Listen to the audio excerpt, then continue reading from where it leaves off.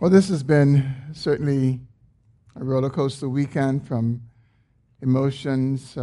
Many of you heard the very sad news yesterday of Alyssa's passing. Some of you have taught her in children's church. And we are sobered by how uncertain life can be. And when a young person passes, it reminds us even how much more uncertain it is for those of us who have lived much longer. And so we want to continue to pray for the family. And then yesterday evening, we got the very good news that Maggie Liberis delivered a healthy baby girl. And I thought not to put it in the chat because at that point so many people were just responding and seeking to encourage Jennifer. But we're reminded that in the midst of life, we have to deal with death and life. We deal with sorrows and we deal with joys. And the Lord tells us that we are to weep with those who weep, and we are to rejoice with those who rejoice. And in His providence, He causes both to come into our lives in the same season. He has caused death to come. He's also caused life to come. And I think it reminds us that we have to, by the grace of God, find a way to come alongside those who weep and weep with them, and also come alongside those who have joys and rejoice with them, reminding us that we are not to be so overcome with grief that we aren't able to identify with those in joy. And we must not be so engrossed in joys that we aren't able to identify with those who are in grief. Well, this morning we continue our sermon series in Paul's letter to the Ephesians. I'm going to ask you to turn in your Bibles to Paul's letter to the Ephesians. And this morning our attention will be directed to verses 15 to 23 of chapter 1. Ephesians chapter 1, beginning in verse 15. Those of you who heard last Sunday's sermon will recall that we considered verses 13 to 14, and we considered how the Apostle Paul blessed God for blessing his people with every spiritual blessing in the heavenly places, and for electing them before the foundation of the world, and for redeeming them through Christ's death on the cross, and then by sealing them with the Holy Spirit for all eternity. And these are wonderful and glorious blessings. But as wonderful and glorious as they are, in these verses that we have come to this morning, we find the Apostle Paul expressing a burning desire in prayer for God to grant to the Ephesians, and by extension to all believers, spiritual comprehension and insight into them. As we consider Paul's prayer this morning, I pray that we will be able to see that this is a prayer that we all need. This prayer that Paul prays for the Ephesians is a prayer that we all need. So please follow along as I read Ephesians chapter 1, beginning in verse 15. For this reason, because I heard of your faith in the Lord Jesus and your love toward all the saints, I do not cease to give thanks for you, remembering you in my prayers, that the God of our Lord Jesus Christ, the Father of glory, may give you the spirit of wisdom and of revelation in the knowledge of him, having the eyes of your hearts enlightened, that you may know what is the hope to which he has called you, what are the riches of his glorious inheritance in the saints, and what is the immeasurable greatness of his power toward us who believe, according to the working of his great might, that he worked in Christ when he raised him from the dead and seated him at his right hand in the heavenly places, far above all rule and authority and power and dominion, and above every name that is named, not only in this age, but also in the one to come.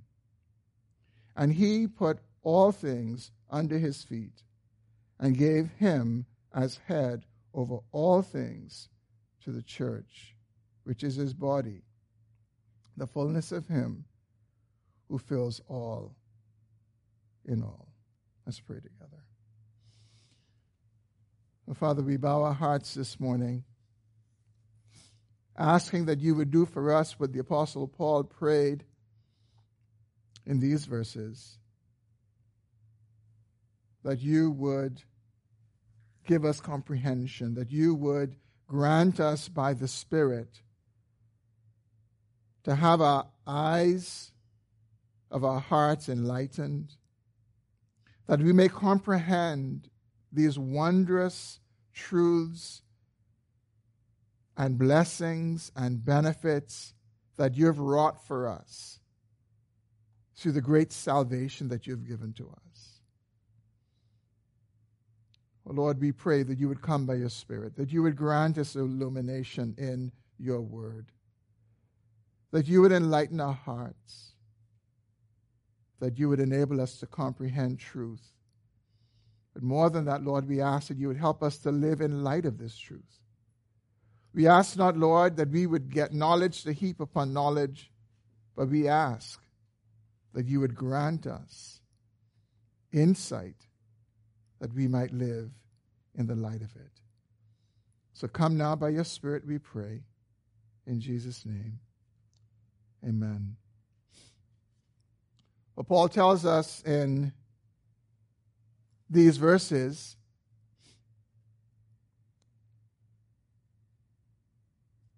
that he is addressing to the Ephesians that because of hearing about their faith and hearing about their love for the saints, two evidences, love for the saints and faith in the Lord Jesus, that they were converted. He said he constantly gave thanks to God for them, and he constantly prayed for them.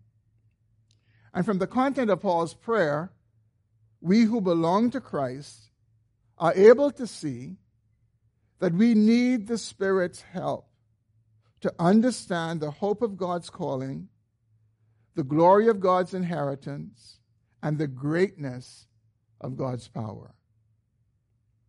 Of all the things that the Apostle Paul could have, as an experienced minister, latched upon, it is these three realities that he focuses on in prayer for the Ephesians and by extension for all believers. Paul wanted them to comprehend these spiritual realities.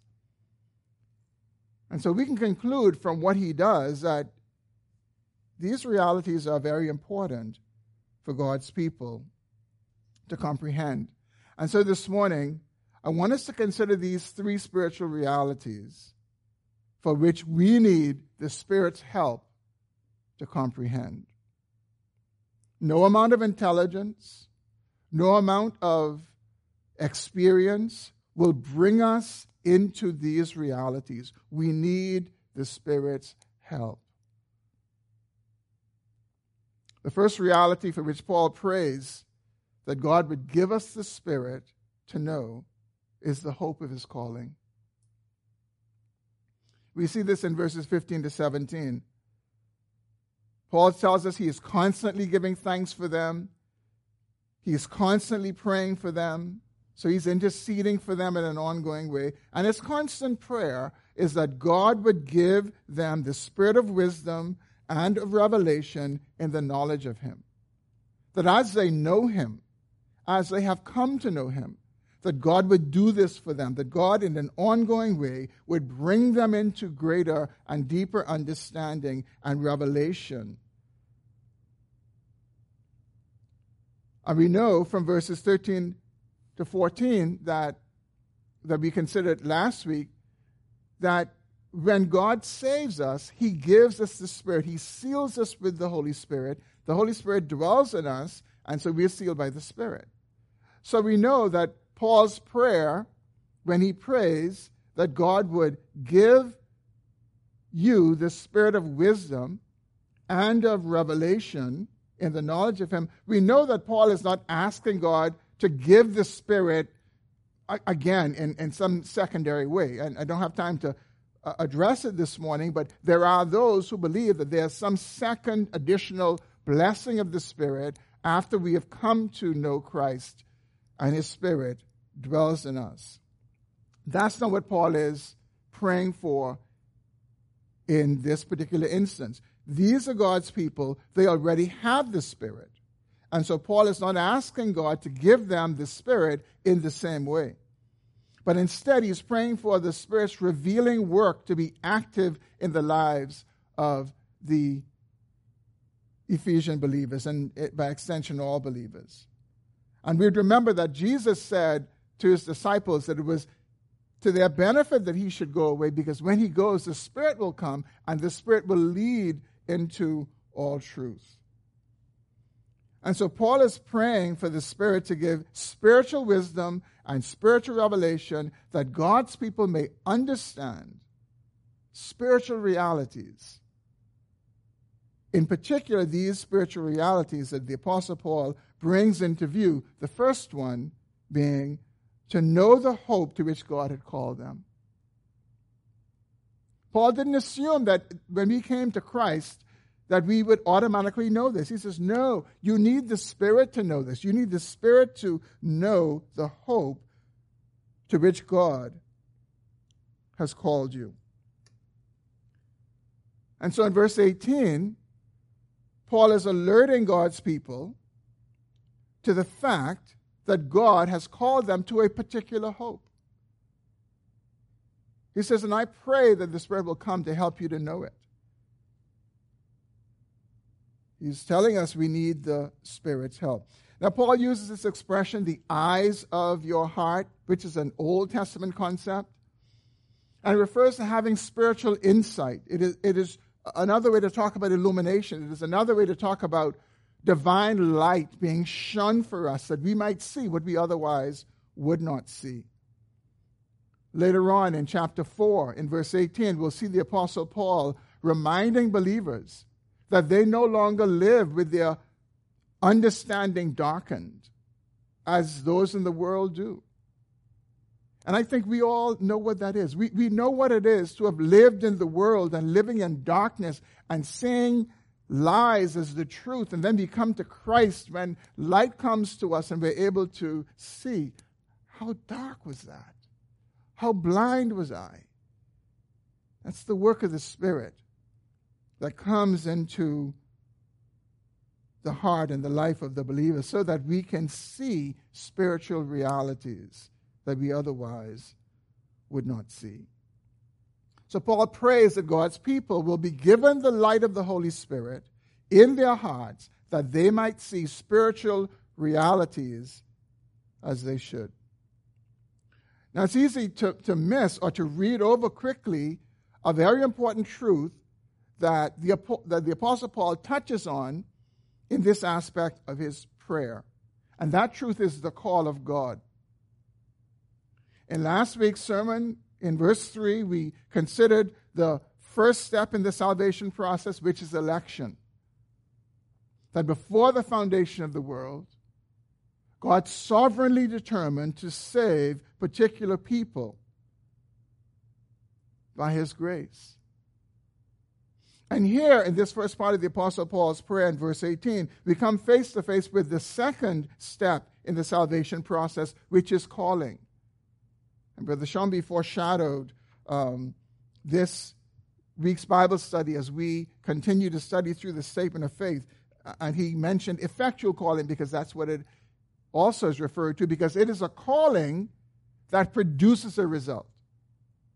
It is not like when you call your child and the child hears you and runs in the opposite direction. No, this is a calling that when God's people hear it, they respond to it. They come to him. And so Paul is touching on this second aspect of the salvation process, the call of God. God's people hear his voice in the gospel, and they come to him. And friends, that's what happened to all of us. It doesn't matter what your circumstances were at the time. It doesn't matter what was going through your mind or what you thought you were doing in the moment. You may have fully thought that you were making a decision to come to Christ, and no doubt you did. But what you were doing ultimately is you were responding to the call of God that was upon your heart. But notice also in verse 18 that the Apostle Paul is alerting us to the fact that God called us to a particular hope. I think you'd agree with me that hope is one of those elusive words in our vocabulary. It's hard to define, but it's much easier for us to describe it. We know how we feel when we have hope, and we know what it's like to not have hope. Hope is being optimistic or positively expectant about the future. And we know what it is, so I think we've all lived long enough to experience it, to find out that hopes that we have about the future are sometimes false hopes, and sometimes they are dashed. Some of us, we have had our hopes in the most severe ways dashed. So much so that we even find it hard to hope because we've had this experience of having hope, wonderful hopes, and finding them dashed before us. So even when we are hoping, there's almost this reserve that we have underneath it that this may not work out. This may be dashed like the other time that it was dashed. And so we interact with hope in this tentative kind of way because we know too well the pain of dashed hopes. And we try to protect ourselves from it. The hope that the Apostle Paul is referring to in this passage and asking God to give us His Spirit that we would come to know is a different kind of hope. It's not a false hope. It's not a hope that can be dashed. It is divine hope. It is a hope that endures in this life. When the hopes of this life are dashed. And it's a hope that endures beyond this life, even when death comes and takes our life away. God has called us to a hope that cannot be broken, that cannot be shaken, and we need the Spirit's help to comprehend it. We need the Spirit's help to see it. We need the Spirit's help to lay a hold of it. Now think about that. The hope that God gives us in this fallen and broken world is a hope that cannot be broken and cannot be shaken. Listen how the Apostle Peter describes this hope before he goes on to encourage his hearers who are being grieved by all kinds of trials and temptations that had beset them. Here's what he writes in 1 Peter chapter 1, verse 3. Blessed be the God and Father of our Lord Jesus Christ. According to His great mercy, He has caused us to be born again to a living hope through the resurrection of Jesus Christ from the dead. Notice that what Peter does is he connects this living hope to this most victorious and glorious event, the event of Jesus rising from the dead, because the worst thing that happens to us in this life is death. And Jesus Christ arose from the dead, and in His rising, He gives us hope in the worst thing that this life can bring to us. We have a living hope. We have a hope that cannot die. It is a resurrected kind of hope. That's the hope that God has called us to. And it comes to us because Jesus Christ has been raised victoriously from the dead. It's more than a happy feeling that is subject to change. The hope to which we've been called to is a confident expectation about the future that is rooted in Christ and belongs to us as his people. Later in chapter 2, the Apostle Paul is going to talk about how we were before we came to Christ. And he describes us as living in this world without hope and without God.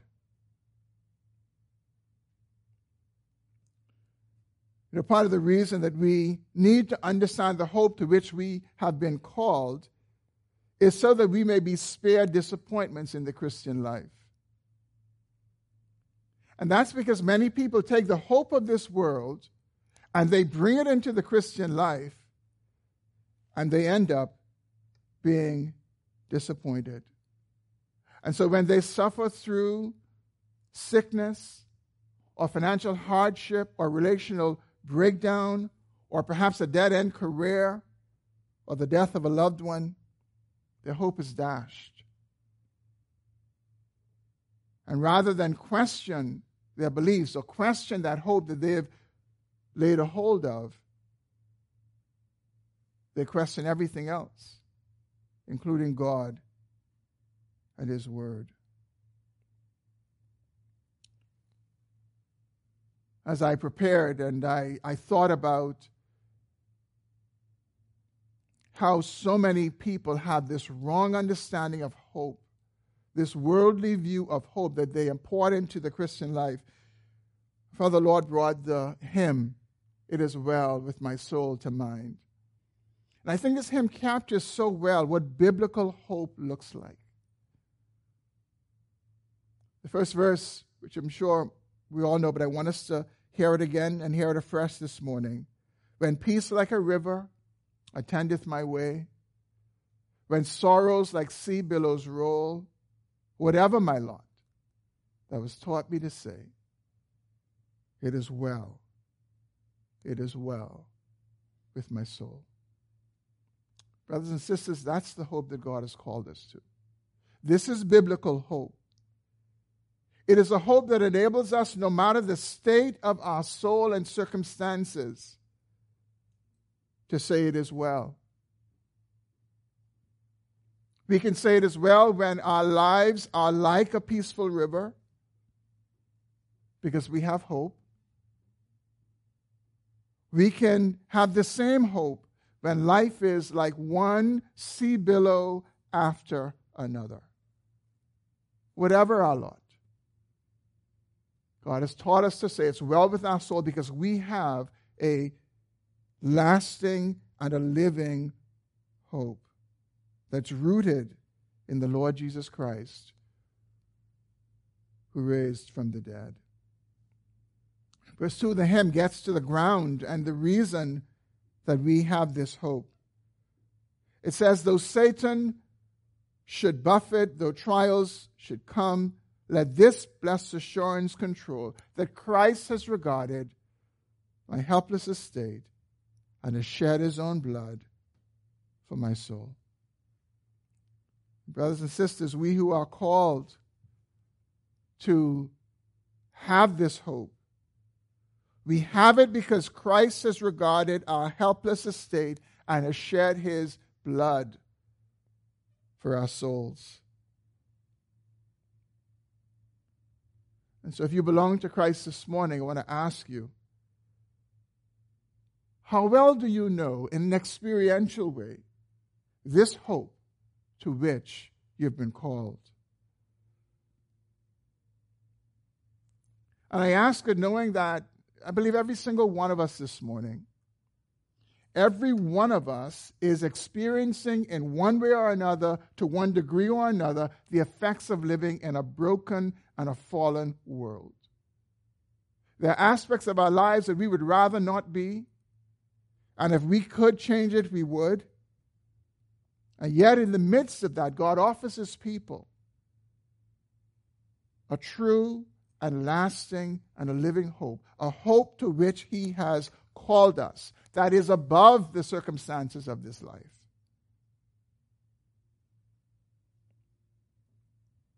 a hope that cannot be dashed by the whims of this life, but a hope that holds steadfast in the midst of it, a hope that holds even when our eyes are filled with tears and our hearts with grief. We can know a hope that peers through it all. That's a hope that we've been called to. And Paul prays that God would give us the Spirit, that we would come to comprehend and understand this is the hope that belongs to the people of God. I believe one of the reasons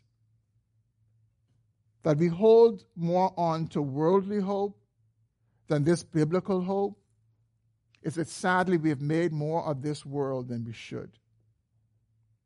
Sadly, we have not seen this world for what it truly is. If we do, we wouldn't latch onto it. We would not hitch our hopes to it. And the reason that we don't see the biblical hope as the hope to hold on to and the hope to pursue is sadly, we don't esteem and value enough this new life that Christ has saved us into. That is an eternal life.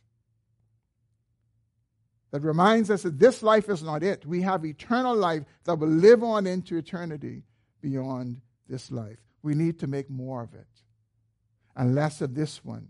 And we need the Spirit's help to do that.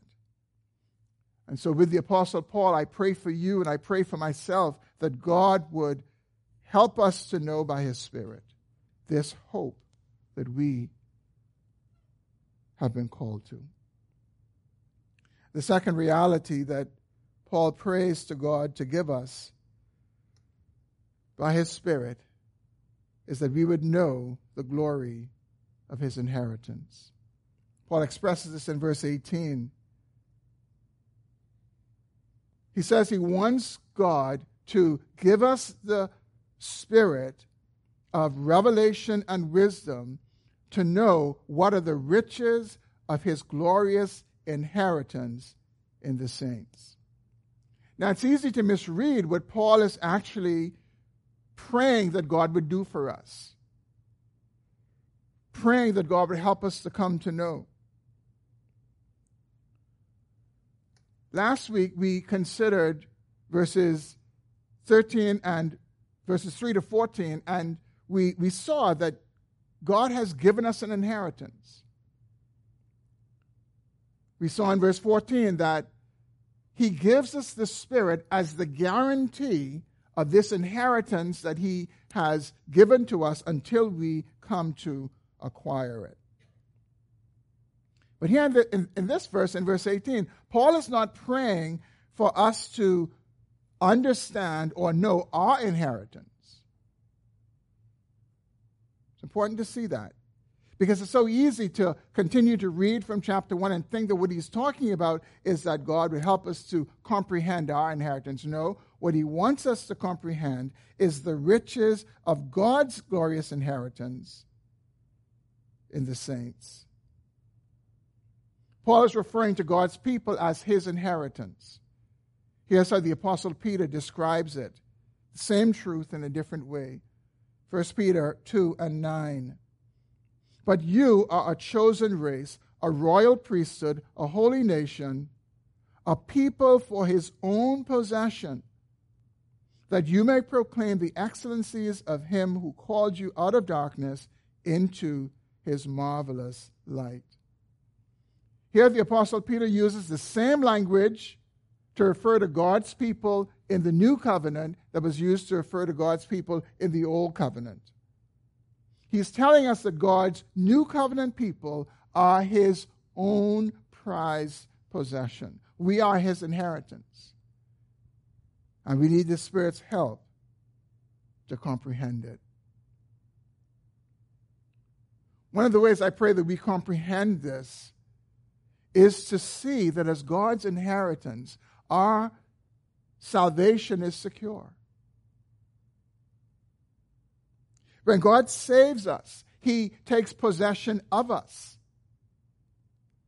And indeed, he elected to do so before the foundation of the world. And through the death of Christ, he has redeemed us. And so, when we consider this truth, if we ever truly belong to Christ, we will always belong to Christ. He loses no inheritance. We don't slip through his fingers. His inheritance will always belong to him. And this is a glorious truth. It is a rich truth that we are God's inheritance. We are God's possession. And if we think about this properly, it doesn't make us puffed up with pride. It doesn't make us think that we are special in and of ourselves. Especially if we remember who we once were, and we remember who we in many ways still are. Rather than be puffed up with pride, we hang our heads and we beat our chests. And we glory in the fact that the God of the universe has, before the foundation of the world, chosen to make us his glorious inheritance. Deceased British theologian Frederick Bruce, normally referred to as F.F. Bruce, explains it in a wonderful way. Here's what he says: that God should set such a high value on a community of sinners rescued from perdition and still bearing too many traces of their former state might well seem incredible were it not made clear that he sees them in Christ. As from the beginning, he chose them in Christ. Brothers and sisters, that is why we are this prized and glorious inheritance of God, because he sees us in and through his Son. And all that he determined to do towards us is rooted in his Son, the second person of the Trinity. And so if we remember this, we would be further humbled. We would be called to remember who we once were and who we still are. And yet this God holds on to us. Yet this God is not ashamed to put in his word, they are my glorious inheritance. With all of our warts, with all of our imperfections, with all of our craziness, with all of our sin, he says, you are my glorious inheritance. Brothers and sisters, this is a precious truth. And we know not to look to ourselves to feel proud. We look to Christ to feel grateful. And to be ever grateful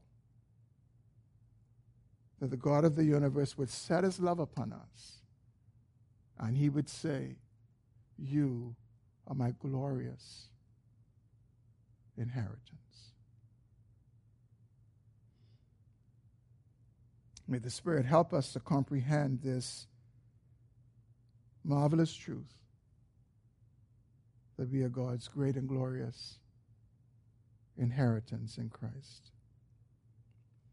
Well, the third and final reality that the Apostle Paul prays to God to give us the Spirit to know is the greatness of his power. And I think we should be alerted right away that Paul spends most of his time talking about this aspect of what he wants us to know by the Spirit. He covers it in verses 19 to 23. And notice that Paul's prayer is not that we would know the greatness of God's power. That's really not what he prays. His prayer is that we who believe would know the immeasurable greatness of God's power toward us. See, there's a difference between having an academic knowledge, an academic understanding of God's power, Paul wants us to know something other than that. He wants those of us who believe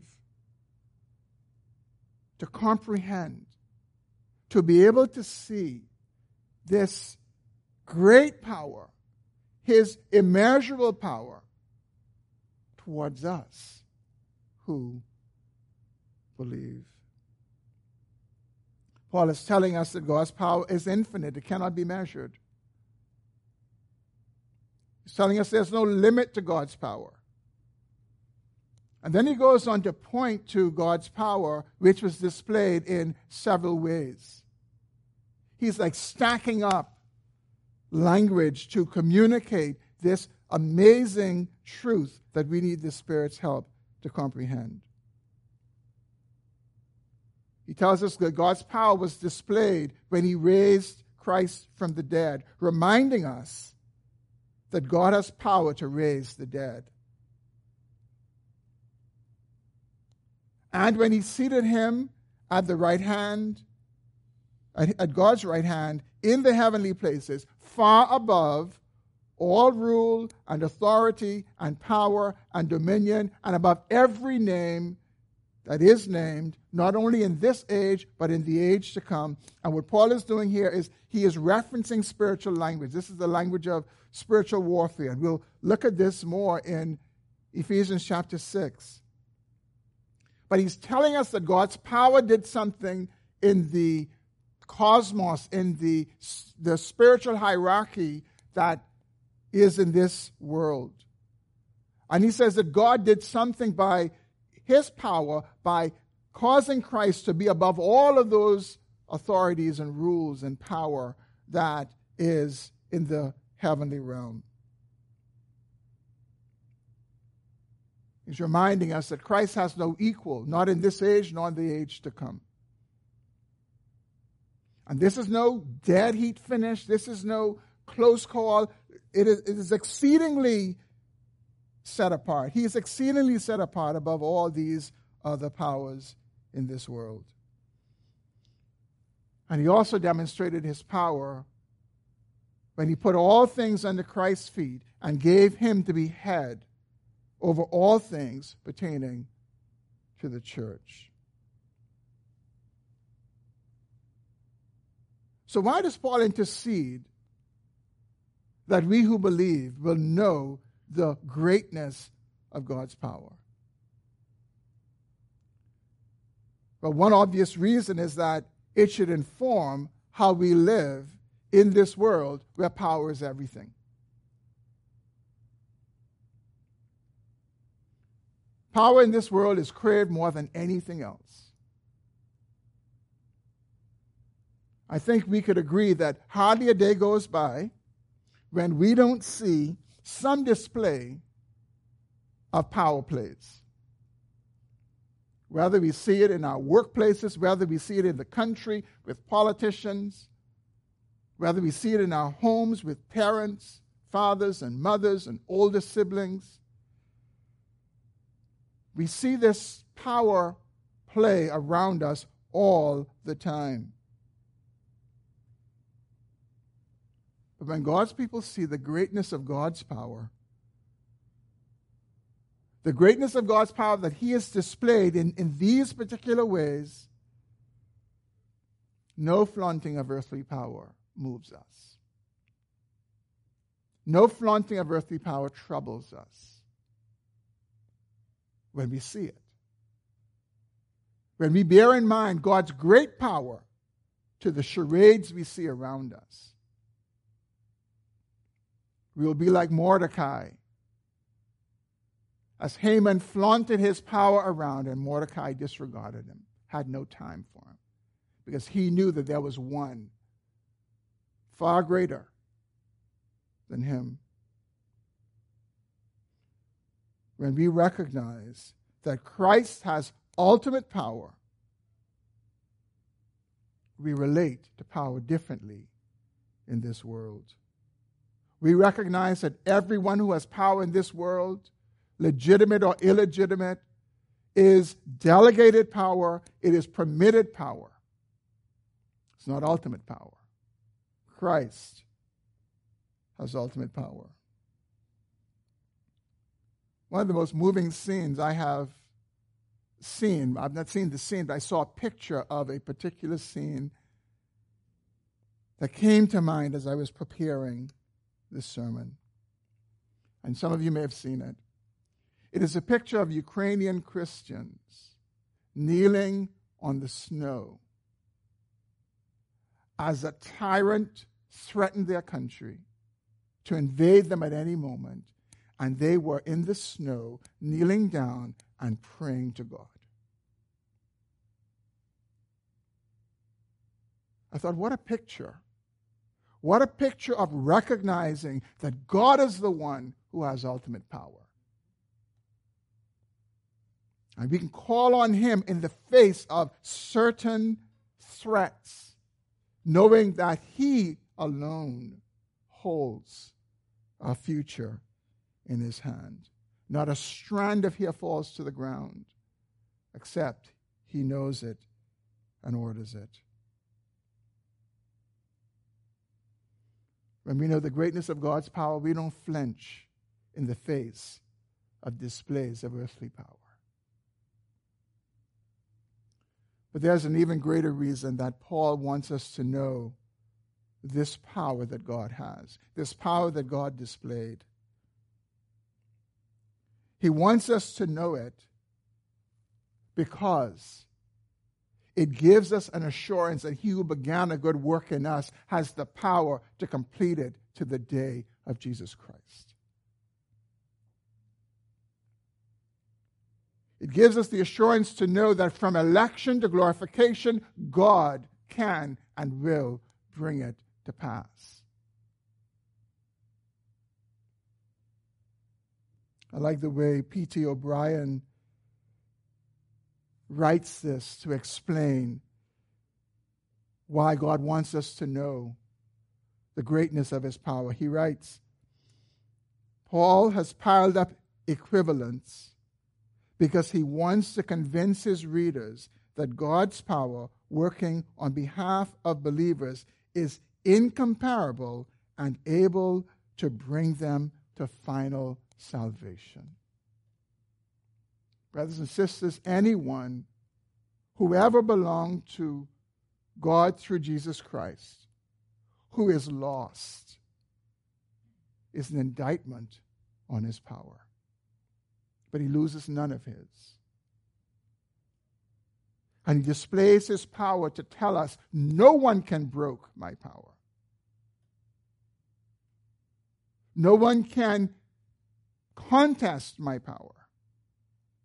What he starts, he will finish.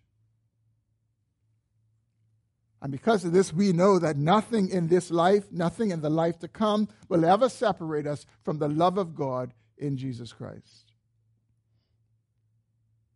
That is our assurance. And when we think of these Ephesian believers living in this wealthy city, they were the scum of the earth. They were the rejects. They were the ones who were looked down upon. And God tells them, not only are you my prized possession, but he says, I have all power. The power displays that you see around you, they are illusions. I have all power.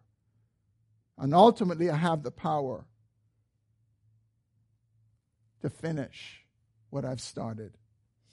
Brothers and sisters, this is what God wants us to see and to grasp about his power.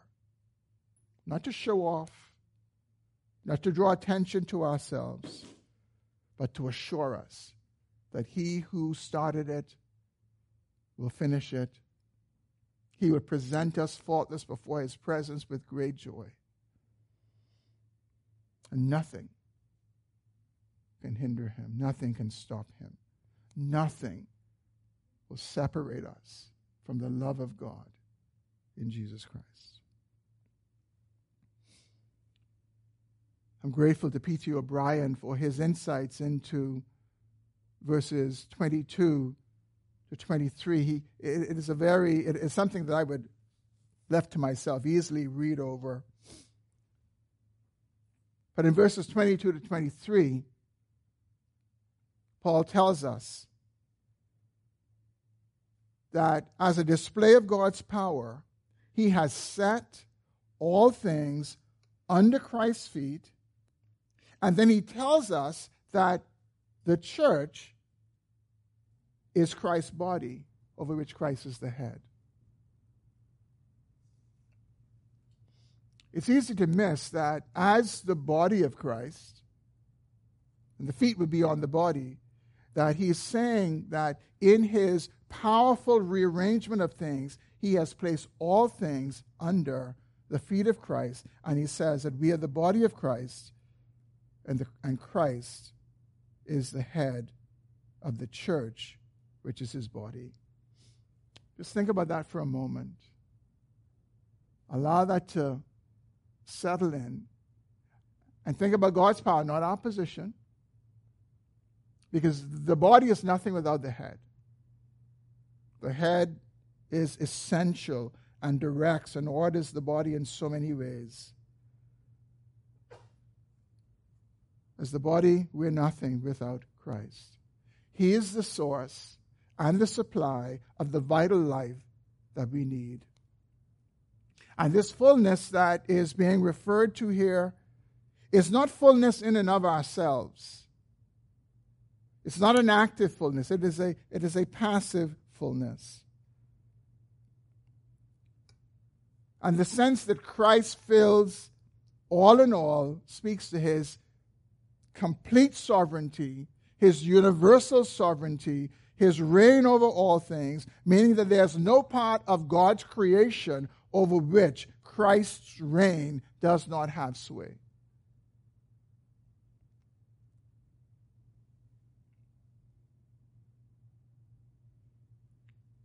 Paul prays that God will give us the Spirit to see this. And friends, we all know that when we see differently, we walk differently. Well, the Apostle Paul has now concluded his explanation of our great salvation, coming to the end of chapter 1, which focuses on God and how he brought it about. He told us that God started it in election before the foundation of the world, and he assures us that God will complete it. He has sealed us with the power of the Holy Spirit, and he has the power to bring it to ultimate and final completion. In chapter 2, the Apostle Paul turns his attention to us. He turns his attention to us and to the condition in which God found us when God, in a time-space world, decided to save us. When God decided to bring to pass what he determined before the foundation of the world, Paul helps us to see the condition that God found us in chapter 2. We'll pick up with chapter 2 next week, and I pray that you will join us for that. Let's pray together. Oh, Father, we bow our hearts before you this morning. And Lord, we join with the Apostle Paul and we say, send your Spirit. Send your Spirit of revelation and wisdom, and open the eyes of our hearts that we might see and understand the hope to which you've called us. Help us to see and understand how we are the riches of your inheritance in Christ, and help us to understand the greatness of your power towards those who believe. God, even this morning, in this moment, work in our hearts, open our eyes, and may we live in the light of what we see by your Spirit. We ask these things in Jesus' name. Amen.